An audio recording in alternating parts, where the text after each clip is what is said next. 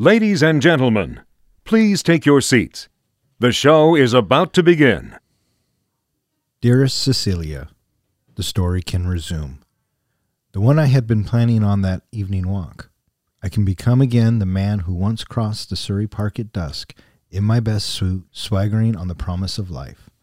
The man who, with the clarity of passion, made love to you in the library. The story can resume. I will find you, love you, marry you, and live without shame.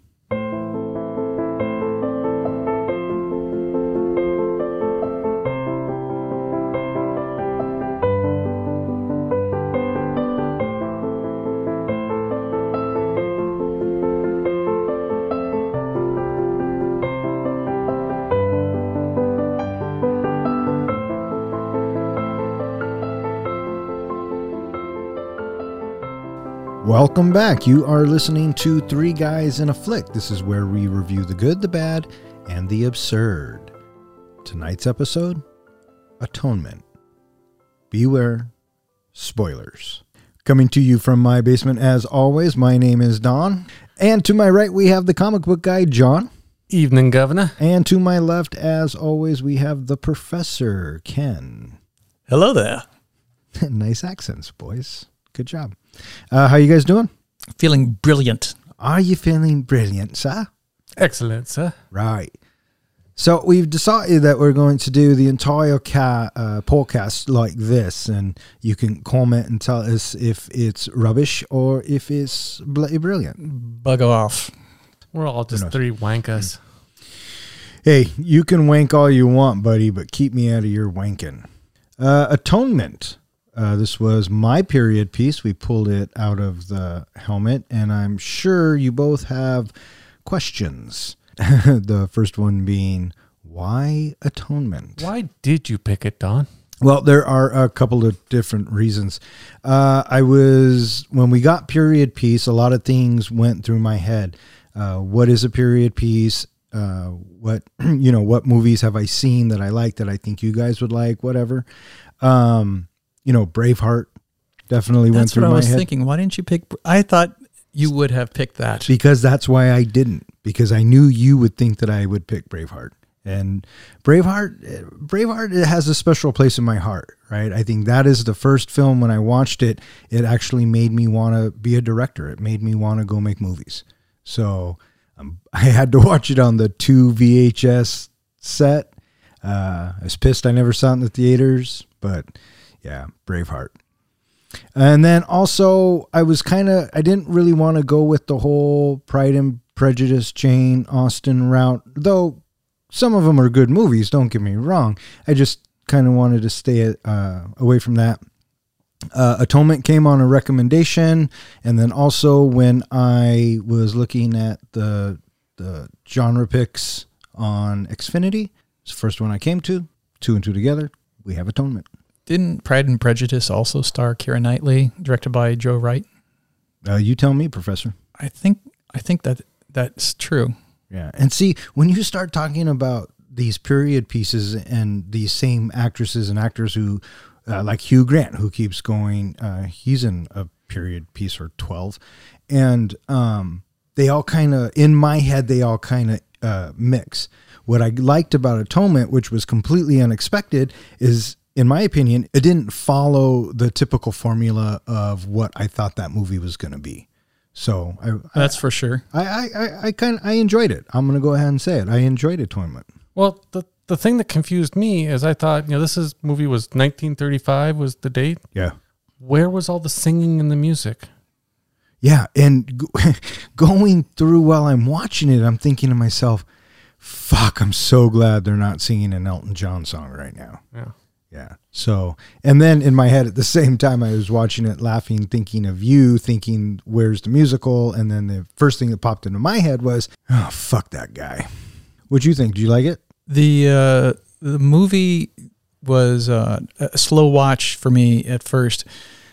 As I got away from the movie and sat and reflected on it, especially, with the epilogue, it made me look at it in a different way, and I've come to appreciate it more after having seen it and reflected on it. And and the complexity of its story and how it is revealed to us by the end of the movie. And so I came to have a greater appreciation after watching it as opposed to while I was watching it. Right on. That's cool. Do you like it? Okay, so John didn't like it. And you know what? I didn't think you would from the moment I picked it. But then as I was watching it and things were unfolding the way they were, and I was caught off guard by it, I'm thinking, John it may be okay with John. But then looking at your face right now, you're telling me to fuck off. So here we go. Let me put it to you this way. Oh, here we go. This movie is very well made. The acting is phenomenal in it. I thought the dialogue and all that is great.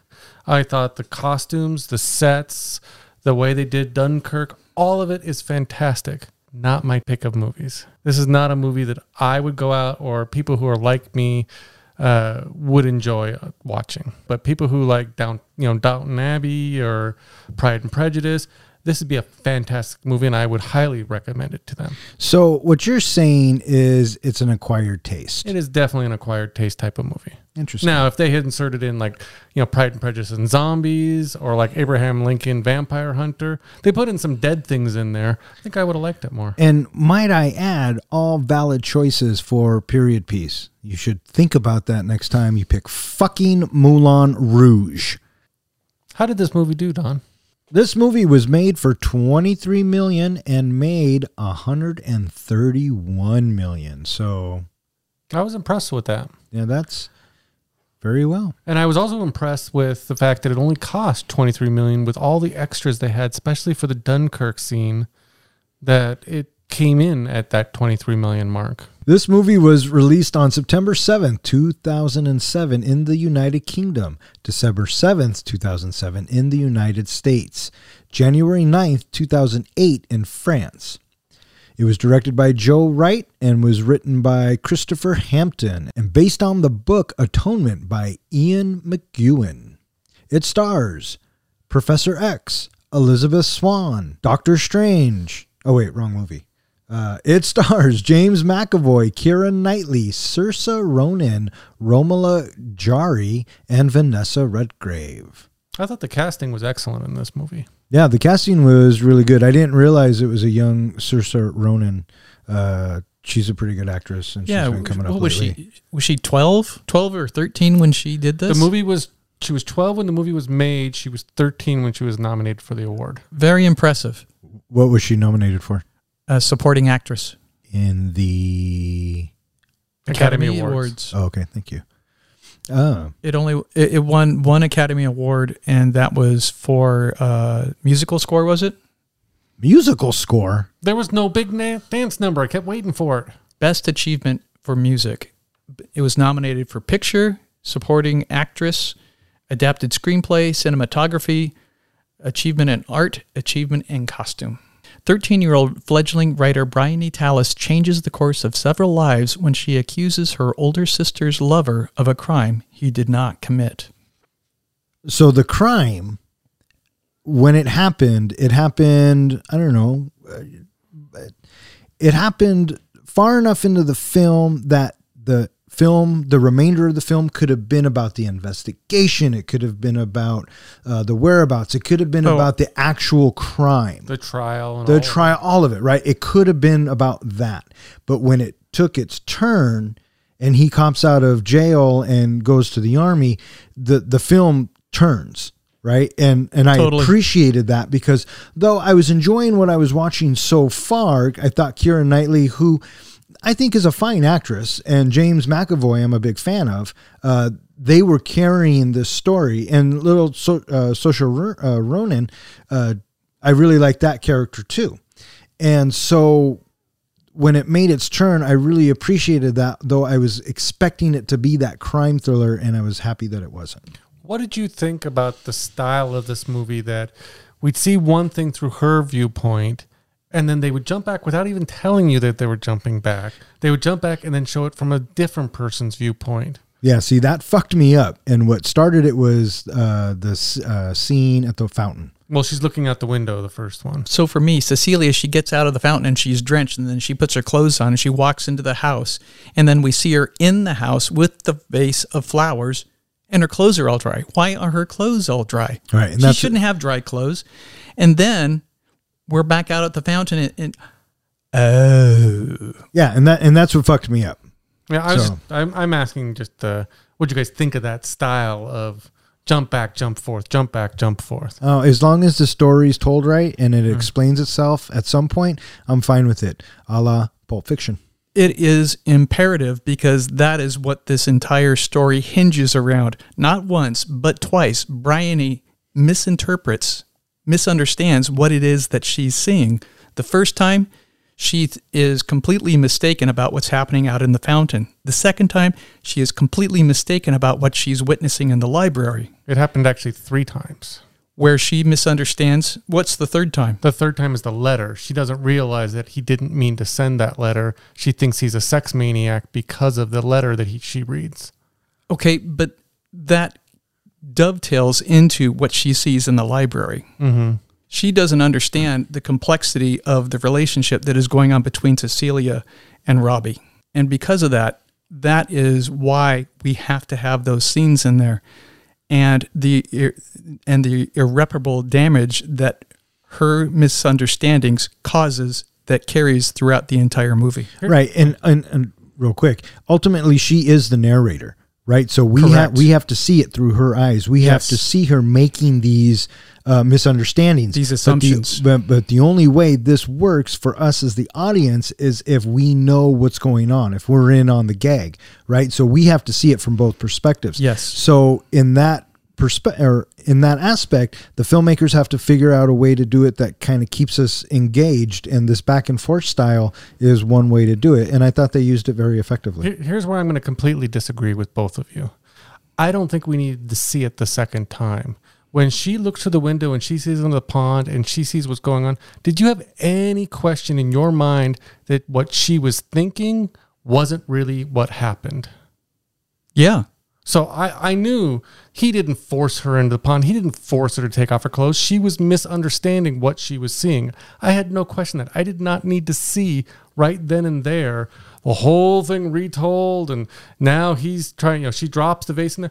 They could have saved up all those jump back scenes for later on. Maybe, the sister tells the story of, oh, here's what you didn't know this happened. This is what really happened. And we could have all gotten that together in one big lump of, oh, here's what you thought you saw, but here's what really happened. As a filmmaker, you do not want to start introducing that concept too far into the film, because then you really fuck people up.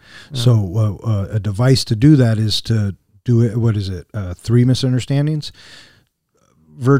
Basically is what we're talking about. So rules of 3. My point is, you want to put it into the film to establish that this is where we're going. This is how the audience has to follow the story. And if they can keep up, and that's great. And if they think it's too long, like in your case, well, so be it. I also didn't need the extra bit about,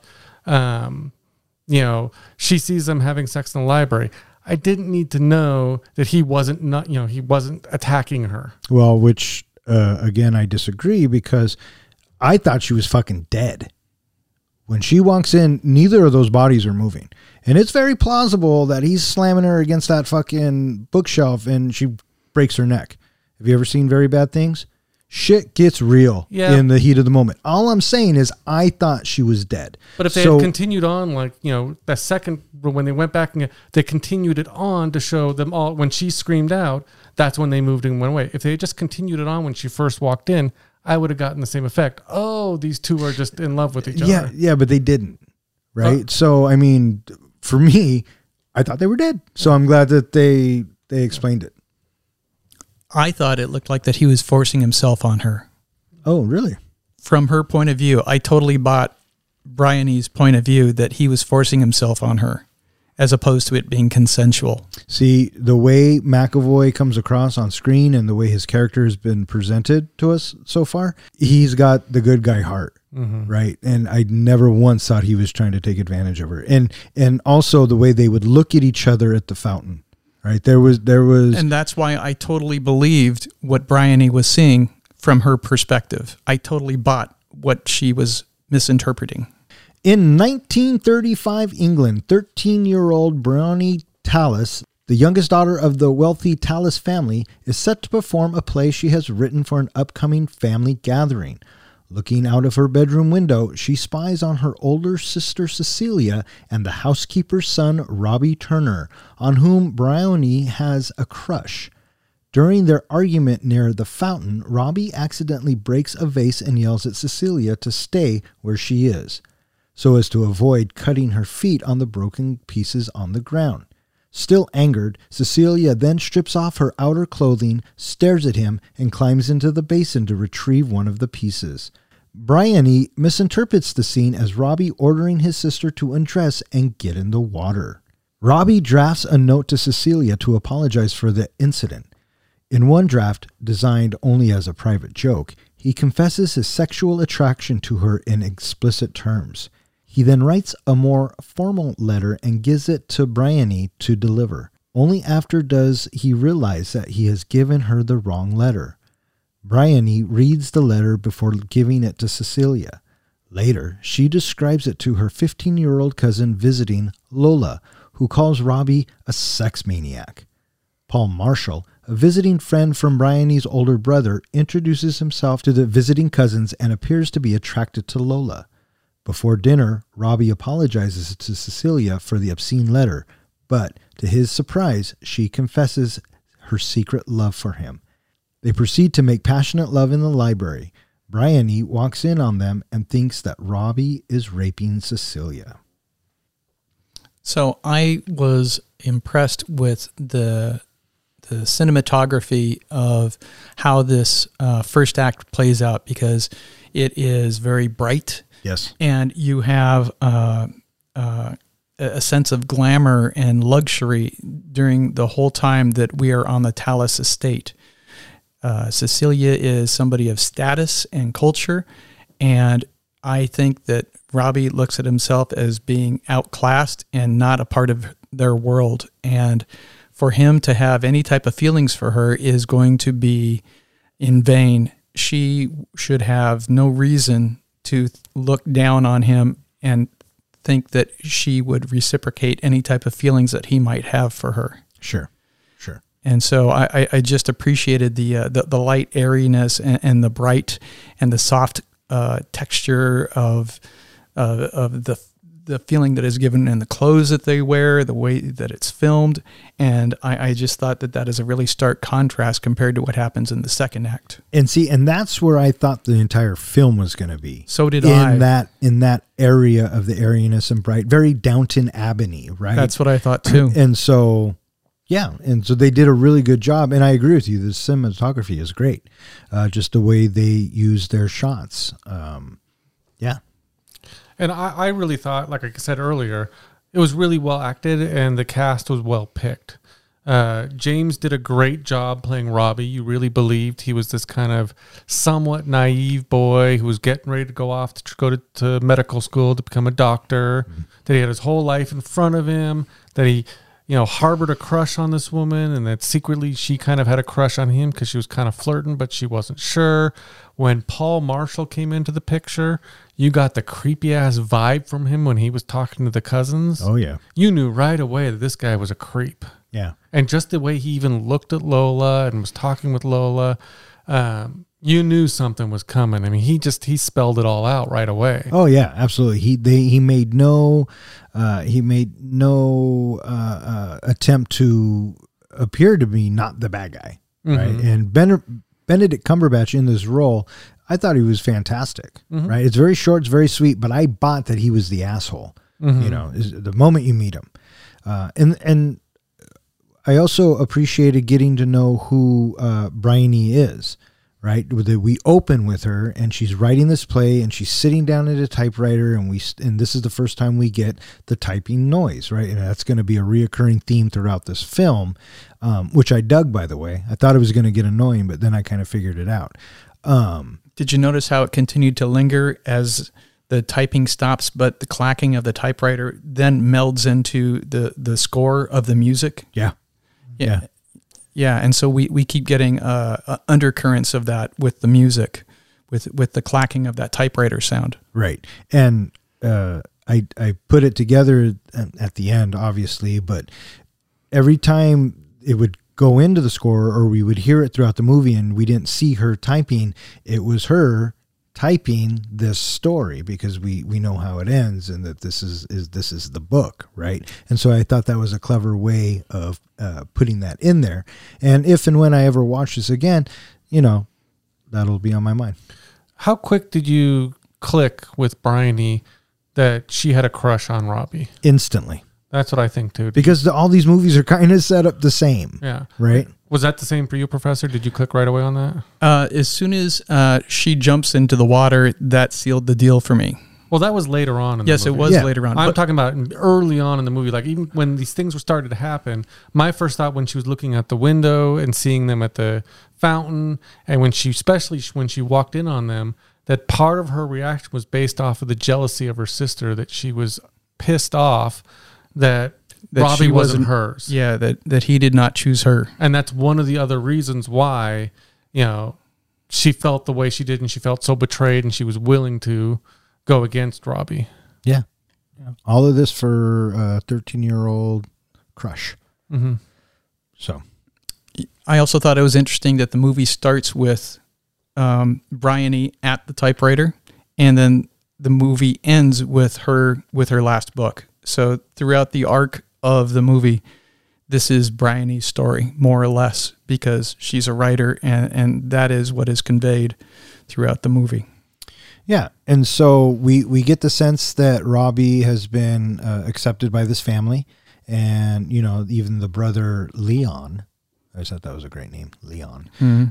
Invites him to dinner, so naturally he comes. And it was also revealed, I think, at the fountain that the dad is paying for Robbie to go to doctor school. That's right. And he says, I'm going to pay him back. Mm-hmm. And then she kind of, sorry for being a bitch. Well, she was pissed that he was leaving. That's why she wasn't telling him, but Right. she was mad that he was actually going off to medical school. Look at you paying attention to the fucking movie. I do my homework. I'm fucking impressed. No, I'm not. So, I love love, so you know me. I don't think you do. And that's why I'm glad you sat down and watched this. I'm glad you broaden your horizons. Good job. I'll give the movie a shot. So we have the light airiness, the daylight, but the movie turns at dinner when we have Where Are the Twins? And then I was noticing that we have it's only darkness from there to finish up the first act. Yeah. And complete digression. What an awesome green dress that Cecilia is wearing. Oh, yeah. That is a gorgeous dress on her. Did you did you do your homework on that dress? No. I can't remember which group got together, but there's a group out there that rates all the dresses in all the movies. Uh-huh. That is in, I believe, the top 5 dresses of all time of movies. Oh, really? It's in the same list with Scarlett O'Hara's dress in Gone with the Wind. Huh. Probably Breakfast at Tiffany's. Yeah, but they did specially make that dress, from what I was reading, that the seam on the side, normally it would be sewed all the way down. They didn't sew it all the way down so she could lift her leg up for the library scene. Yeah, she was stunning in that dress. Mm-hmm. Yeah, there were some interesting shot choices, I thought. When he's getting ready, the shots of him in the mirror, and just they kind of focused on, I wouldn't say odd things, but they kind of lingered on what hands were doing and, what the table looked like. And I was thinking about it. And I, to be honest, I feel like this movie is maybe 20, 25 minutes too long. But interesting choices, I thought. At dinner, Lola's twin brothers go missing and a search is organized. Outside in the dark, Bryony sees Lola apparently being raped by a man who flees upon being discovered. The two girls talk and Bryony becomes convinced that it was Robbie again. A confused Lola does not dissent. Robbie finds the twins and returns with them. On the basis of Lola and Bryony's testimony and the explicit letter Robbie wrote to Cecilia, he is arrested for rape. Did it look like Lola was being assaulted? I thought so. Yeah, so did I. I agree. In fact, do you know how that scene was filmed? No. They told, what's it? I can never remember. Benedict. They told Benedict Doctor Strange. to pull his pants down but leave his underwear up. Mm-hmm. So that butt that you were seeing was digitally added. Oh, sure. That was not his butt. That was not Doctor Strange's butt. Yeah, but it was funny. This might sound weird, but when I saw it, I'm like, that's not Robbie. That's totally Doctor Strange. And plus, he was giving girl creepy eyes. He was giving her creepy eyes, and I didn't buy earlier when Lola said her brothers had given her the Indian burns on her arm. Yeah, you knew that was someone holding her down. I never put two and two together. I clicked right away of that. That's a little odd with the googly eyes she was getting earlier, the weird, creepy, stranger danger eyes. Gives her the chocolate. Yeah. Yeah, he probably had puppies in the car, so. Yeah. So he takes off, and then Bryony goes back and, basically tells the police that Robbie raped Lola, and Lola she complies. She yeah. So I guess we'll never know. But then I was thinking to myself, well, where the fuck is Robbie during all of this? That's what I was thinking. And then nobody's asking about the twins. Yeah. And I thought, oh, you know what? He's going to fucking find the twins, and we're going to go on with this movie, and everything's going to be bright and airy again. But no, he not only does he find the fucking twins, but when he gets back, he gets fucking arrested. Yeah. How could he have done it and found the... Man, I don't know. Here's the weird thought that I had, because I always have these weird thoughts. It seemed like all the men went out looking, and the women stayed back. Why did Lola go out with Doctor Strange? Why was she out there looking, whether it was by herself or with anybody? Wouldn't she have been one of the first people, since she's a younger girl? Wouldn't they have kept her back at the house? I'm thinking they're her brothers. Yeah, but still, would you let your kid go out looking, even if, the brothers, you ended up losing her too? I don't remember it being just the men. Well, if you think about it, Bryony was out there. Keira Knightley was waiting back at the house. Yeah. Bryony, she was out there. Yeah, they were out there for a little bit. Okay. Keira Knightley went out there, but then I think she does go back to the house, but I think she was out there for a little bit. Yeah, and you think Keira Knightley would have gone with Robbie. They didn't want to make it too obvious. They didn't want to be too distracted. Poor Robbie. He shows up at the house, and he's got the twins. He's got one of them on his shoulders. Why is everybody so quiet?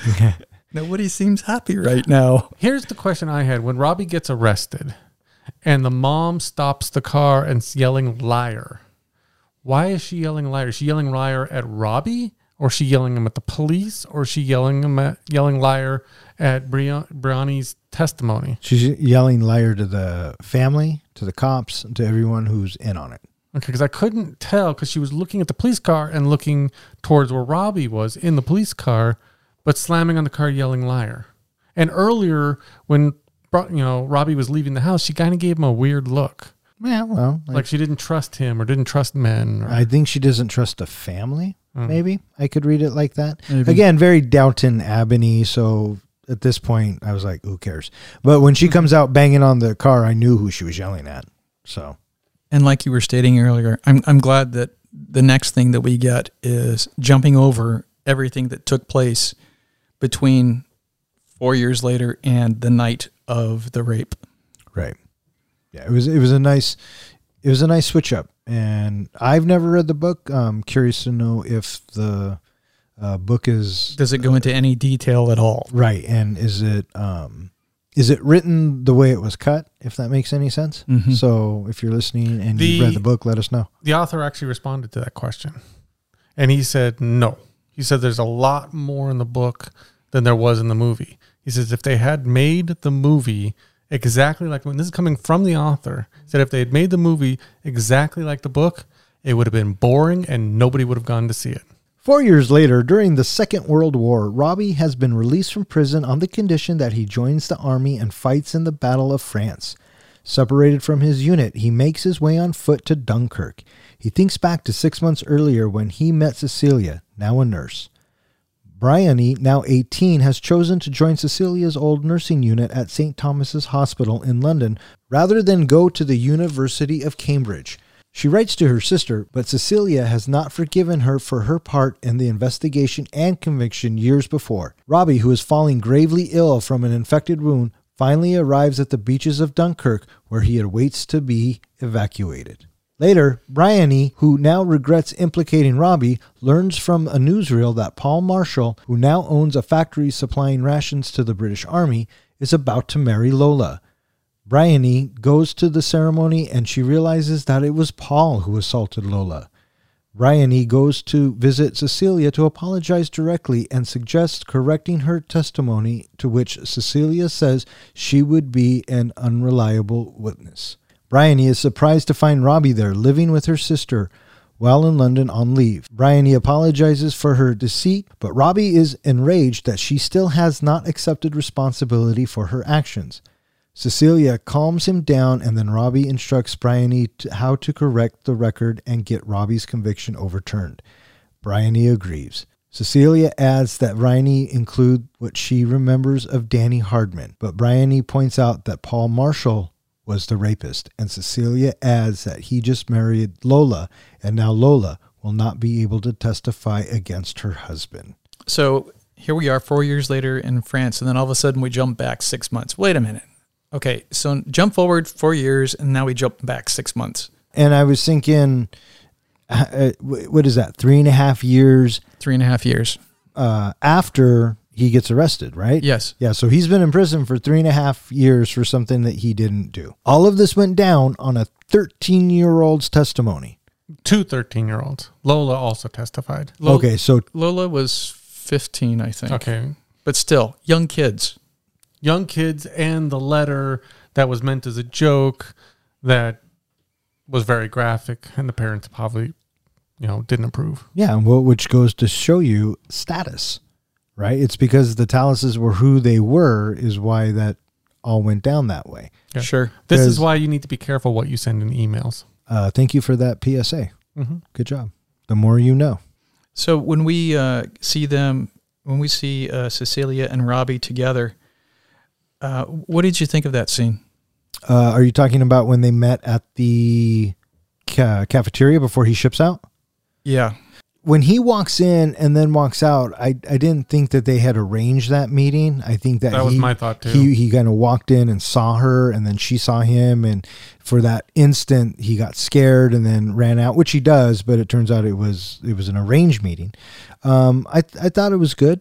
She reaches out, she touches his hand, and he was like, "No, I'm leaving. I'm going."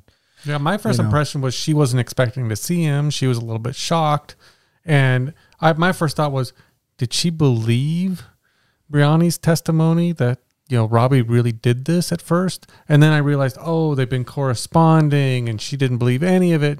And she even says she's been estranged from her family ever since. Yeah, I don't think she believed that for one stinking second. Yeah. But it kind of gave me the impression at first. Yeah, well, you also don't like love.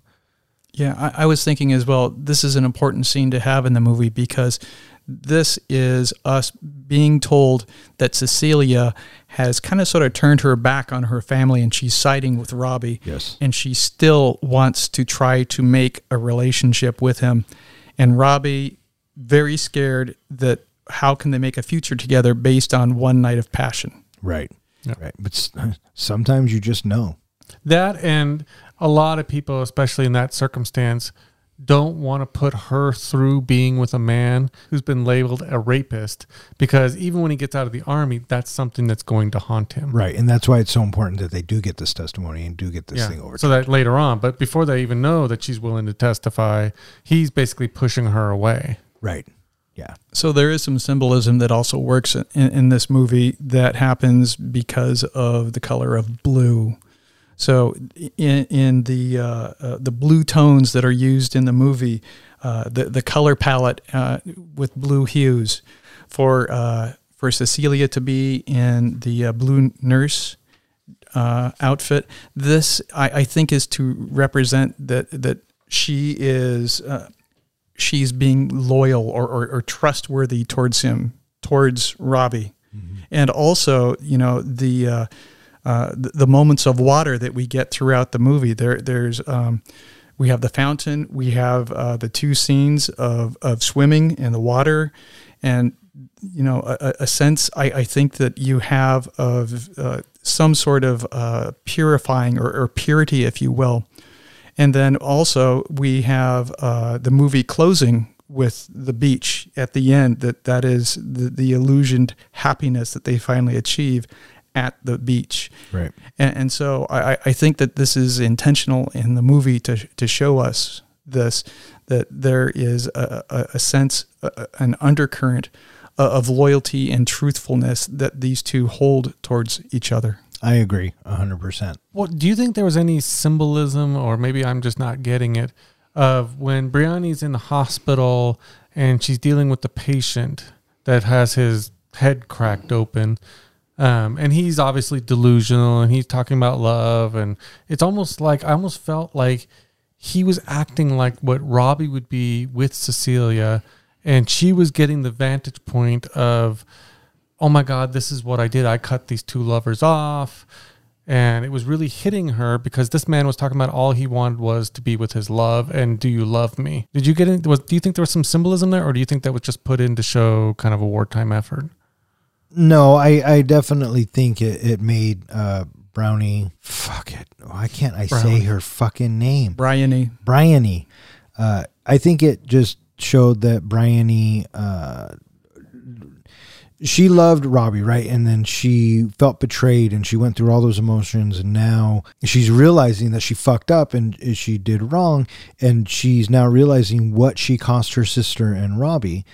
So I think there was some of that in there, and the way this guy was talking to her and the way she answered him, she was trying to make him happy, but I think it got to her.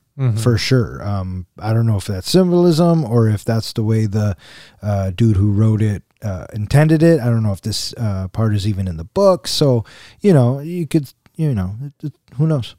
Interesting thing. When I was watching this with my wife last night, my wife asked the question of, why is the sister nurse being so mean and not letting them use their first names? And it clicked with me right away, the reason for that. Do you know why she was doing that? So the patients don't get attached?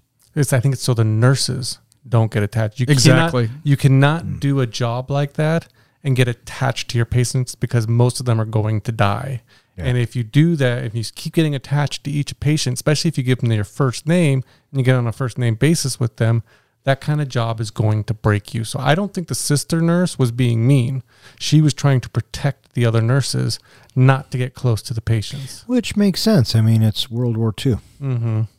So it is also mentioned that Bryony becomes a nurse because she wants to, she's hoping that it is some sort of penance for what she has already done in life earlier.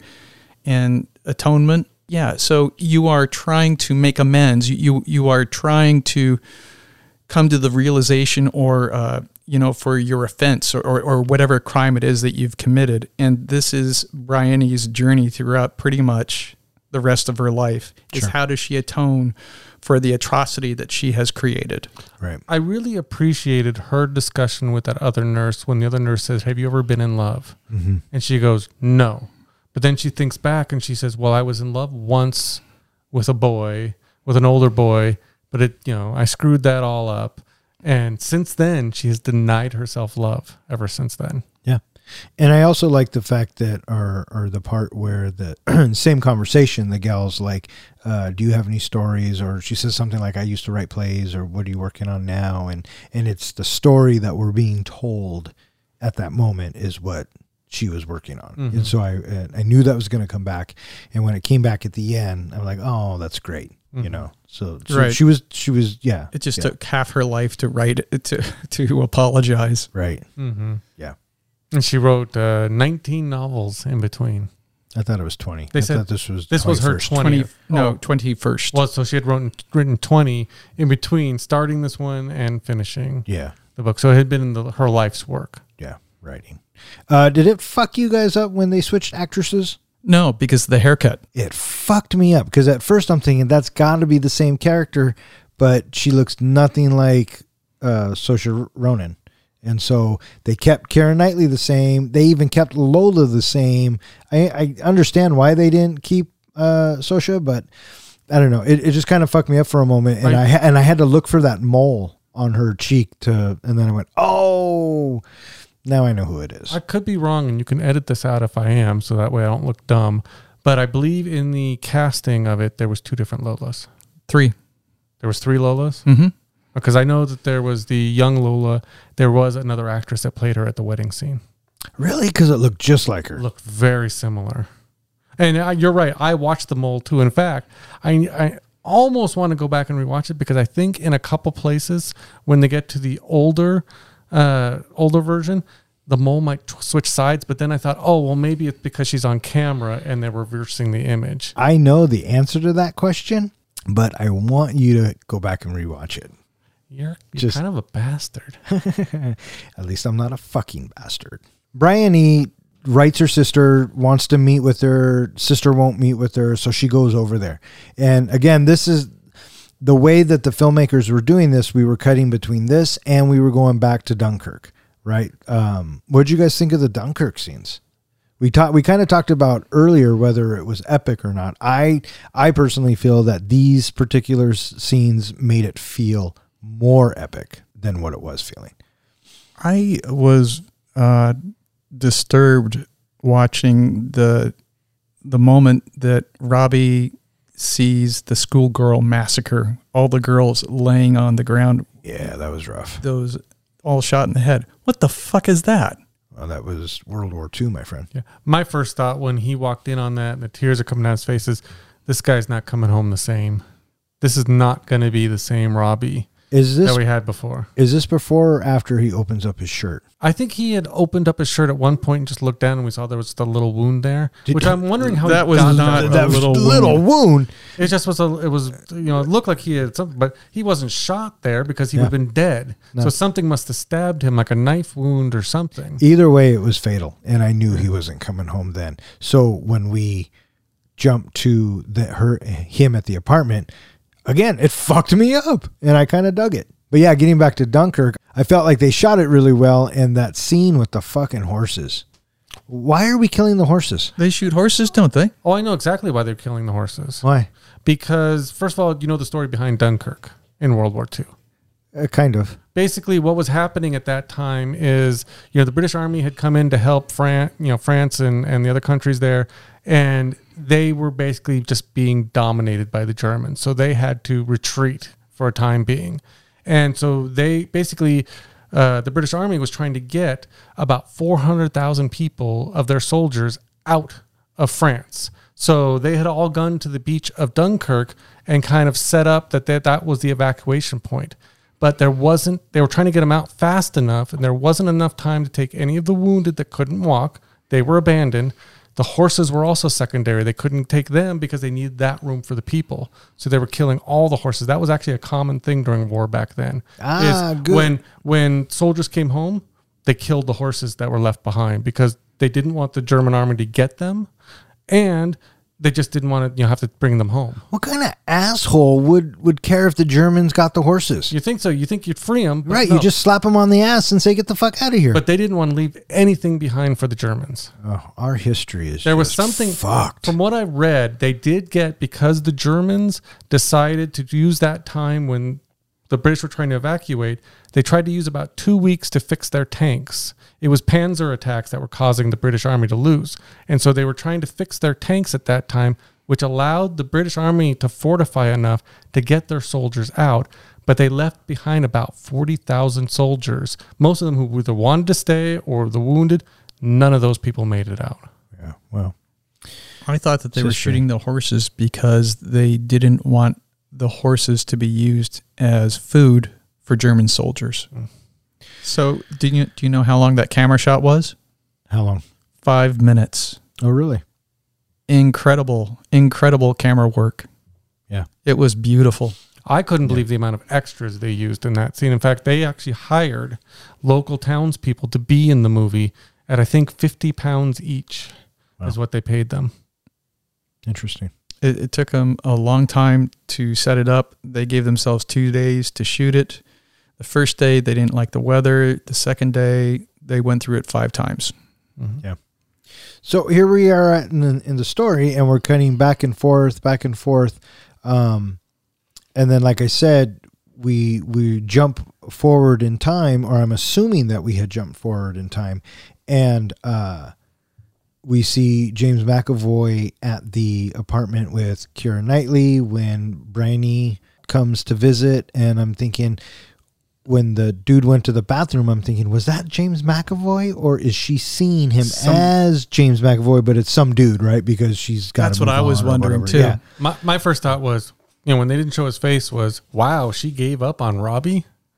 Yeah, and that's kind of what I thought too, right? And then when he comes out and they start talking, it took me a second to figure out, okay, this is Robbie, and I don't get it. I don't understand how we got here, but I'm assuming they're going to tell us. I kind of liked how he basically said that he was trying to think of what he wanted to do at that moment.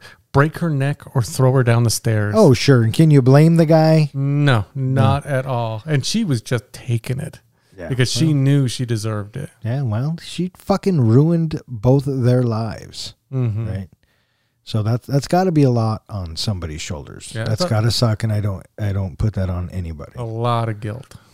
Decades later, Bryony is an elderly and successful novelist giving an interview about her latest and last book, an autobiographical novel titled Atonement, as she is dying from vascular dementia.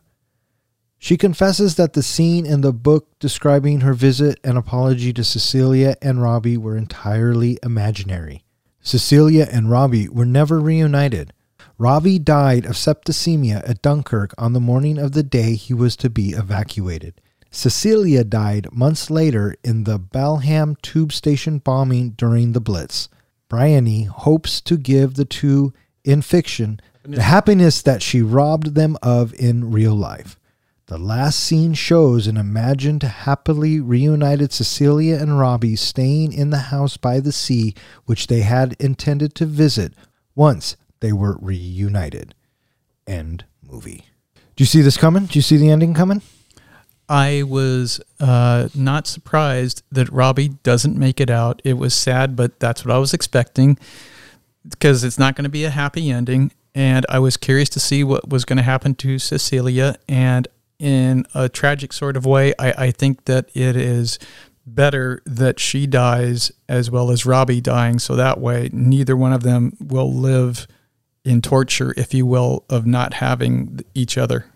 Like Romeo and Juliet? Yeah, kind of like a Romeo and Juliet story. Yeah. I thought that when we were in the apartment, like I was saying, it was fucking me up. When they showed James McAvoy, they did a medium shot on him. And I'm thinking, where the fuck is the scar? Where is that bullet there? Because it wasn't a little fucking hole. There was something either stuck in there, lodged, whatever. It was big. I looked too. Yeah, I was thinking, where the fuck is that? And then when we cut to Vanessa Redgrave and there's a fucking TV monitor, I'm like, oh, she is the one telling the story. We cut to Vanessa Redgrave. We are in present day or whatever. And I thought, oh, she is the narrator. And then I started thinking back to all of the typing that we heard throughout the fucking movie. And I'm like, oh, she's writing the novel. And then when she gets to the fact that Robbie dies, which I assumed he wasn't looking too good. He was hallucinating and being, and God bless his mate for trying to protect him and get him home. But, he didn't make it. What did surprise me and actually really kind of bothered me was that that Keira Knightley died. I just thought that, the scene where she's laying there, they're all laying there in the subway. And I keep thinking to myself, doesn't her family have money? And then, she was estranged, blah, blah, blah. But then you see that water coming down and it's just imminent death. And then we cut to her floating in the fucking sewer. It was a rough one for me. And I did not see it coming. Something that Professor brought up earlier about the purifying effects of water. It is interesting how water is used in this movie in that, that they're so scared as the water's coming in, but then you notice it's that calm piece. Of course, they're dead, but just that calm piece of her floating in that water. She's back in the water again. Yeah, I suppose. So maybe that was, her piece. Yeah. And so the interviewer is asking her, why is this your last book? And she says that I'm dying and that this is the piece that she was hoping to give Cecilia and Robbie in fiction that she couldn't give him in real life. And then that ending scene, I knew that house was going to come back to us, right? And it really kind of reminded me of a scene in What Dreams May Come. Have you guys ever seen that with Robin Williams? Ages ago. I just watched it a week ago. Did you really? Yes, I had a craving to watch that one and pulled it out and watched it. Oh, had you seen it before? I have seen it a few times. In fact, it's one of my favorite Robin Williams movies. Right? Holy shit. Did me and the comic book guy just agree on something? Yeah, we might have to review that one of these days. Oh, I cannot get Because the way that style, that made me review what I thought heaven would be like and kind of hope that, I find my Robin Williams heaven. Yeah, well, I cannot get, so good. I cannot get through that movie without crying. The scene where he looks at Cuba Gooding Jr. and he figures out who he is. Yeah. But what movie are we talking about? Fuck, let's talk about What Dreams May Come, dude. I know. I fucking love That's that a movie. brilliant one. Anyways, moving on. That last shot reminded me of something from there, and even Inception, really. But their happy ending, what could have been. So and that's how the movie ends. And it was an interesting take to get that at the very end of the movie, that that the music in Atonement is essentially Bryony's music. It is her telling of the story. We get this, it starts at the beginning of Act 2, because now it is only based on the firsthand accounts that she is able to get through people that were actually there. I'm guessing that she probably ended up getting the stacks of letters, with the postcard picture of the house on the beach, right? So she had that to go with.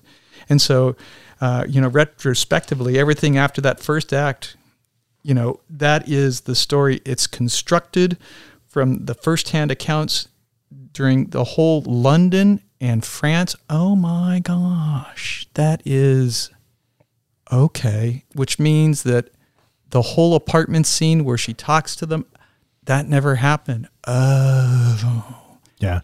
I thought of it when it all kind of twisted, I guess. I thought of an M. Night Shyamalan twist ending, and I did not see that coming for a period piece. So well done to the filmmakers, I say. I've said it frequently throughout our podcast that I like a movie where I didn't see it coming.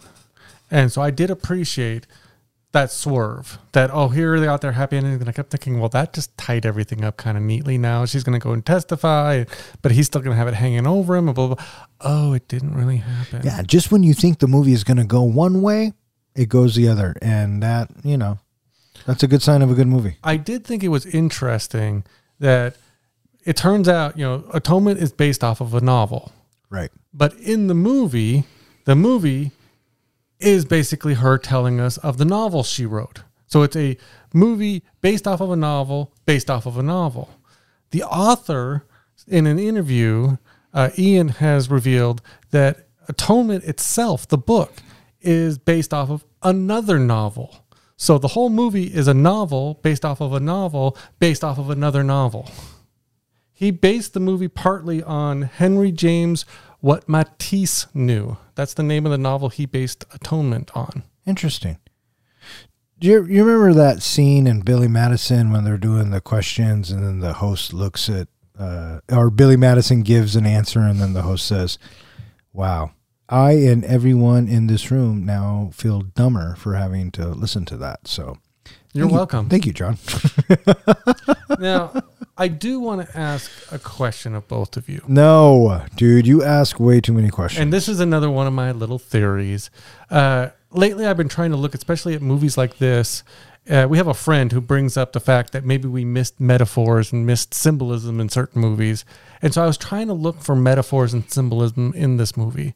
And one of the things that I personally got was maybe a lot of this was a metaphor for war itself. In that a lot of times there's propaganda used in war and there's a lot of lies told to get people to fight, to support their cause. Robbie and his guys are even talking at one time to those French people saying that, they're being evacuated out, but yet it's being portrayed as a good thing that they're leaving. So I almost felt like this whole movie was based off of the idea of war, of the lies that people tell that end up coming back to haunt them in the end, that it's not really what happened, and it kind of screws people over in the end. Maybe. I suppose you could look at it like that. I looked at this as a love story first and foremost. And I think that, that was conveyed really well. So, but if you can look into that and get some symbolism out of it, well then, more power to you. I have a question that I forgot to ask a little bit earlier. My question is, how the hell do you confuse and put the wrong letter into the envelope? Oh, well, that is a great question, Professor. I asked myself that same question last night. First of all, kind of a cheeky letter, right? I mean, I did not see that coming either. So I wasn't really sure what rated this was. And then when that came out and then the library scene, I'm like, oh yeah, it's rated R, right? I can answer that question, but go on, Don. Well, please, by all means. How many of us here have ever sent a text message to the wrong person? I'm going to have to say it's just you, buddy. One is in a typewriter. The other is sitting on the desk. You pull it out of the typewriter and then put it into the envelope. Well, I got the impression what the fuck? that he had typed out a bunch of messages and he thought, he'd handwritten the final one. Well, he kept throwing the messages that he was typing out. He kept throwing them away. There were kept scenes of him doing that over and over again. And then he finally gives up and writes this cheeky message to her. And I thought he wrote the handwritten message on the folded part of the actual letter that he just typed out, right? I didn't realize it was 2 pieces of paper. And then when I did realize it and he takes off, I'm thinking to myself, like you, Professor, how the fuck do you not know? Well, when he pulled out the letter, the cheeky one, and folded it and didn't throw it away like the others, I knew there was going to be a screw up here. Oh, right. Yeah, they're foreshadowing that, right? Yeah. They're setting it up. But that moment where he does find out, it is pretty funny. When he realizes? Yeah. When he's walking towards the estate and he has the envelope in his hand, my wife said, I'll bet you he put the wrong letter in the envelope. Yeah. And sure shit, he did. And then as soon as we see Bryony, and then she goes, yep. It's like, really? Oh, yeah. Even though the letter was graphic and it was kind of nasty, I dug that Cecilia liked the letter. Cecilia, because, that told you right there she was into Robbie. Well, yeah. Yeah. Not that I advise any of our listeners to send out a letter like that, because oh, dude, it's 2021. You're going to end up in a lawsuit, basically. It's not that bad. It's not anything that you haven't seen. Remember From Dusk Till Dawn? Yes. Remember what's her name? Juliette Lewis. You remember what she asks Quentin Tarantino? I don't remember. It's been a while since I've seen that movie. Go back and look that up, and then you'll know what I'm talking about. So, yeah, I agree with you. How the fuck does he fuck that up? Dumbass. I do have another answer for that. Oh, please, I'm all ears. It's the Dawn answer. Oh, brother. It was written that way. Literally. Why don't we start with that? You guys keep going. This is why these fucking things take so long. Yeah. So the movie was 2.5 hours. So why don't we make this podcast 2.5 hours? Like I admit it. It felt a bit long. It was long. I didn't fucking make it. It dragged in parts. Yeah, absolutely. Name a movie that doesn't. Flash Gordon, Evil Dead, Moulin Rouge. Fuck, dude. The professor asked us a couple of weeks ago what we were on, and half dose it. I think is what you said. Whatever it is that you're on, cut the dose. Yeah, you, good sir, whatever you're on, fuck whatever, dude. All right, so what do you guys think? Should we rate this bitch? Let's rate this. All right. Bob's your uncle. Atonement. I really enjoyed the film as a whole. I thought it dragged a little bit in places here and there. Like I said earlier, you could probably cut 20, 25 minutes out of it and it would still be just fine. I appreciated James McAvoy, Keira Knightley, who, other than the Pirates of the Caribbean films, she kind of plays the same character in most films. But I thought she was really good in this. And, the supporting cast around it was good. The story moved as well as it could be moved. But what I appreciated most about this movie was the way that they cut it together, the way they told the story in a non-linear type of way. And then for us to find out at the very end that it was Bryony's story all along, and she told it to us as a narrator, but they did it in a really cool way. I felt that this movie was very much a period piece, and it hit 3 of the 4 categories in our definition, or in the definition we have. At least in my opinion, it does. You know, it was the first time that I saw it, and I'm glad that I saw it. Would I watch it again? Sure. Do I need to watch it again right now?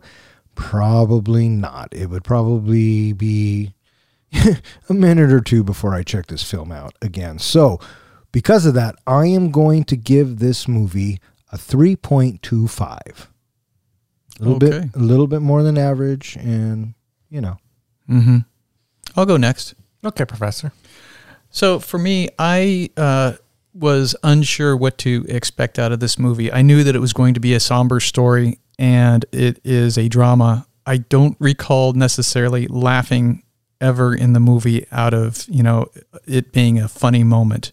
It is every bit a drama. And certainly, as I expected at the beginning, it's not going to have a happy ending. How do I feel about not having a happy ending? That's okay, because if the story is told well, then that makes it all the worthwhile for the journey to take place. Just because it doesn't have a happy ending doesn't make it a poor story. Just tell me a story in an interesting and creative way, which they definitely do. And the reveal at the end, at the epilogue, where we have Bryony's story and realizing that it is her from the second act on, I thought that was very creative, and I appreciated that a lot. And I thought that it was interesting how it speaks to her truth. It speaks to her sorrow for what it was that she had done, and she just wanted to be able to try to rebuild, if you will, some sort of a life of happiness for these characters for what she had destroyed. And I think that in the end, she felt like that these 2 people, Robbie and Cecilia, deserved this happiness, even though it's a work of fiction. I also appreciated the character of Robbie a great deal. In the conclusion of the first act, you know, in a little bit of a way, Robbie, he's a little bit like a Christ figure. He is somebody that is only trying to do good. He is empathetic, and ultimately he ends up being crucified by those around him.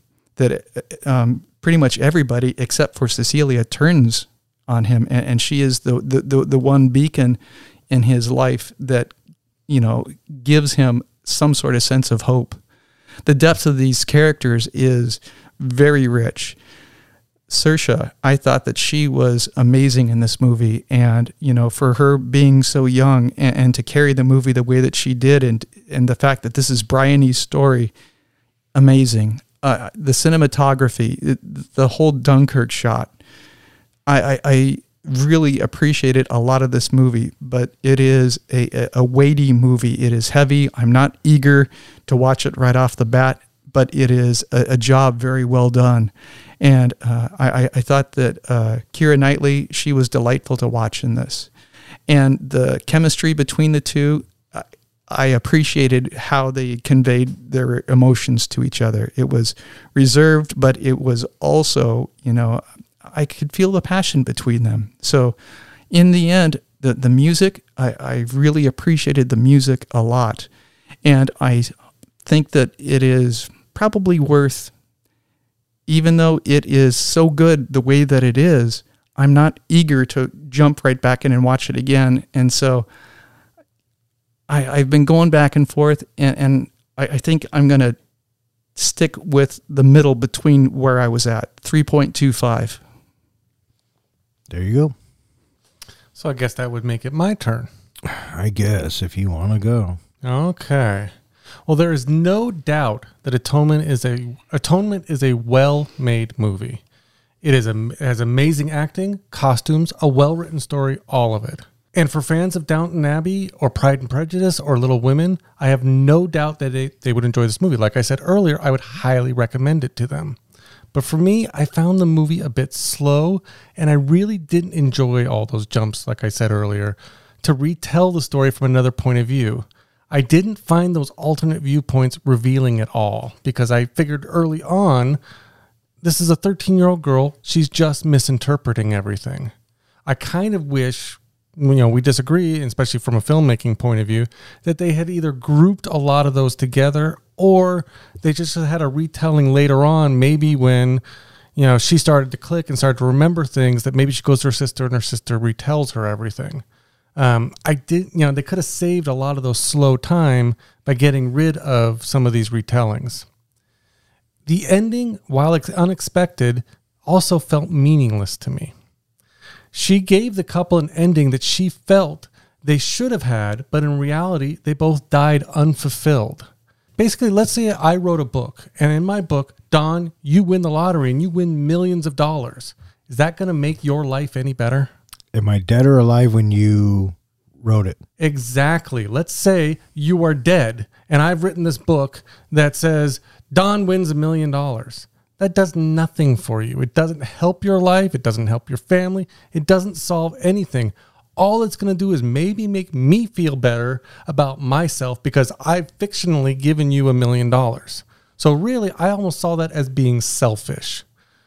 I felt like she was a selfish little girl who grew up to be a selfish older woman. She wrote the chapter to make herself feel better because she lacked the courage to do what she should have done in real life. So that's kind of how I saw the ending of this movie, and it kind of made me a little bitter. So the movie for me felt unresolved. If that's what the writer was going for, then they were very successful. And some folks are okay with that. Me, I'm not a fan, but that's just my personal opinion. For me, this movie is definitely not rewatchable, and if I could actually jump back in time, like they did so many times in this movies, I'd have to question if I even would watch this movie in the first place, because the ending, like I said, really bummed me out. The whole idea of this woman getting her selfish ending. So regarding my rating, I'm actually going to give it some bonus points, or a bonus point for the fact that it was brilliantly made for the type of audience it was directly made for. And it's a great pick for those people who would like this type of movie. But for me, it was not a great watch. And for that reason, I'm going to give it a 1.5. 1.5. And the 1 point is the bonus point. Okay. There you go. Okay. Any of that you want to address? You are just a fucking fuddy-duddy. Yeah, she was selfish, but you know what she was doing? She was forgiving herself. This is called atonement. Yeah, she is atoning, but when you atone and you make something right, you make it right for whoever you wrong. Not just for yourself. She can't. They're dead. So exactly. she has to forgive herself. But you don't believe in that. But that's my point, is that these are things she should have atoned for before they died. Should have, would have, could. Should have, would have, could have. She didn't. Yeah. Great. Does that make her a bad person, or does that make her human? I feel like she can't atone for it now because they're dead. And who made you God? Nobody made me God. But I'm just saying, in my opinion, when you atone for something, is it just for yourself? Is that the only reason you're atoning? It depends on the situation, and you know that. You don't think God would want her to have made it right with them? But she didn't. So she didn't. That's right. So she has to find a way now because she's older and regretful. I'm not saying she led a great life or she, was all this, that, and the other. The point of this book was for her to forgive herself. And so you think in the end she was successful in her atonement? Only she can answer that. Would Robbie and Cecilia have said she was? Doesn't matter. They're dead. Exactly.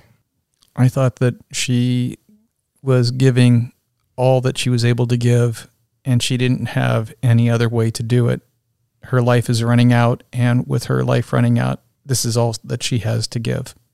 But you realize, too, she's at the end of her life, and this is when the truth is finally coming out. So she's basically saying that she never revealed the truth all those years ago. Even after Robbie had died, in the army, she could have come out then and come clean with everything and revealed this man died, falsely accused. But she's saying in that interview that now is the time she's finally gotten up the courage to tell the truth.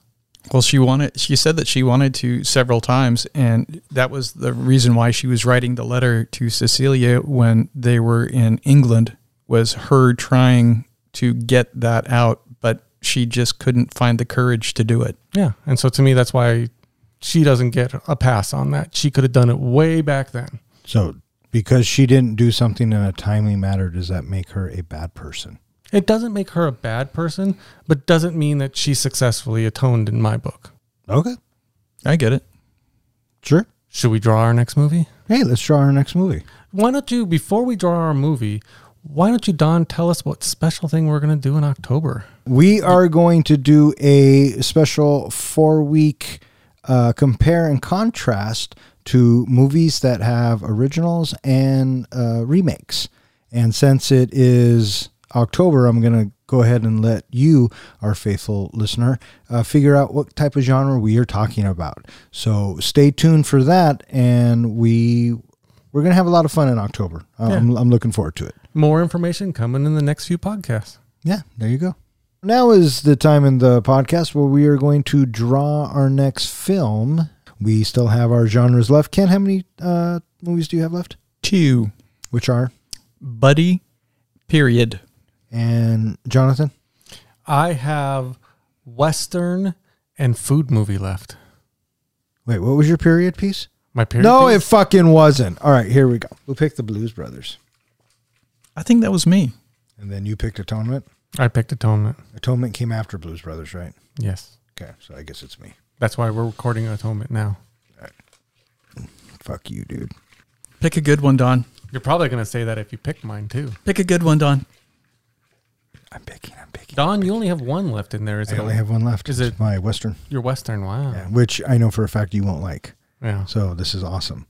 It is going to be my goal from here on out to make you watch movies that you would never watch. Okay. I'm going to punish you. And I'm going to surprise you. I'm going to punish you, and I'm going to make you atone for your fucking sins. And you better do it on my fucking timetable, or it doesn't count. As long as I live long enough. That's what I'm saying. Well, you better do it now because you never know. Yeah.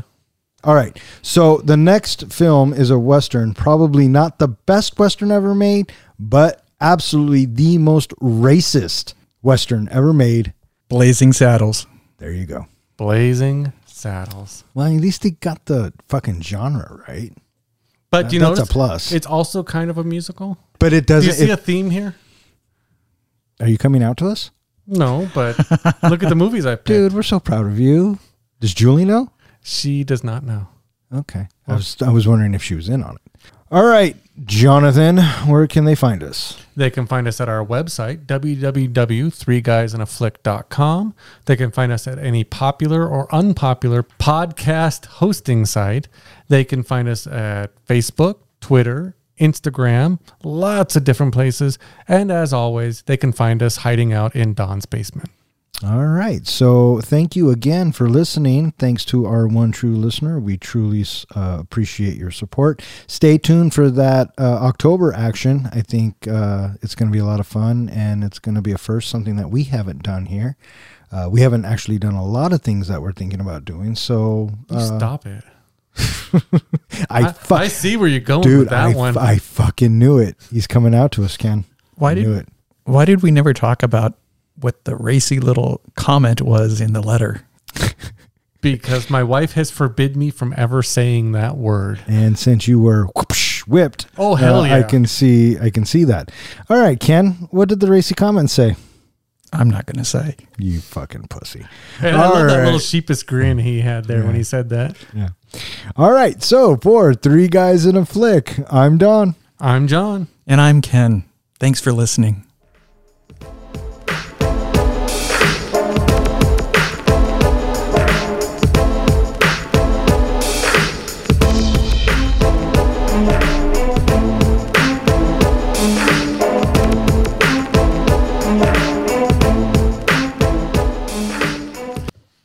You are being a wanker, you fuck.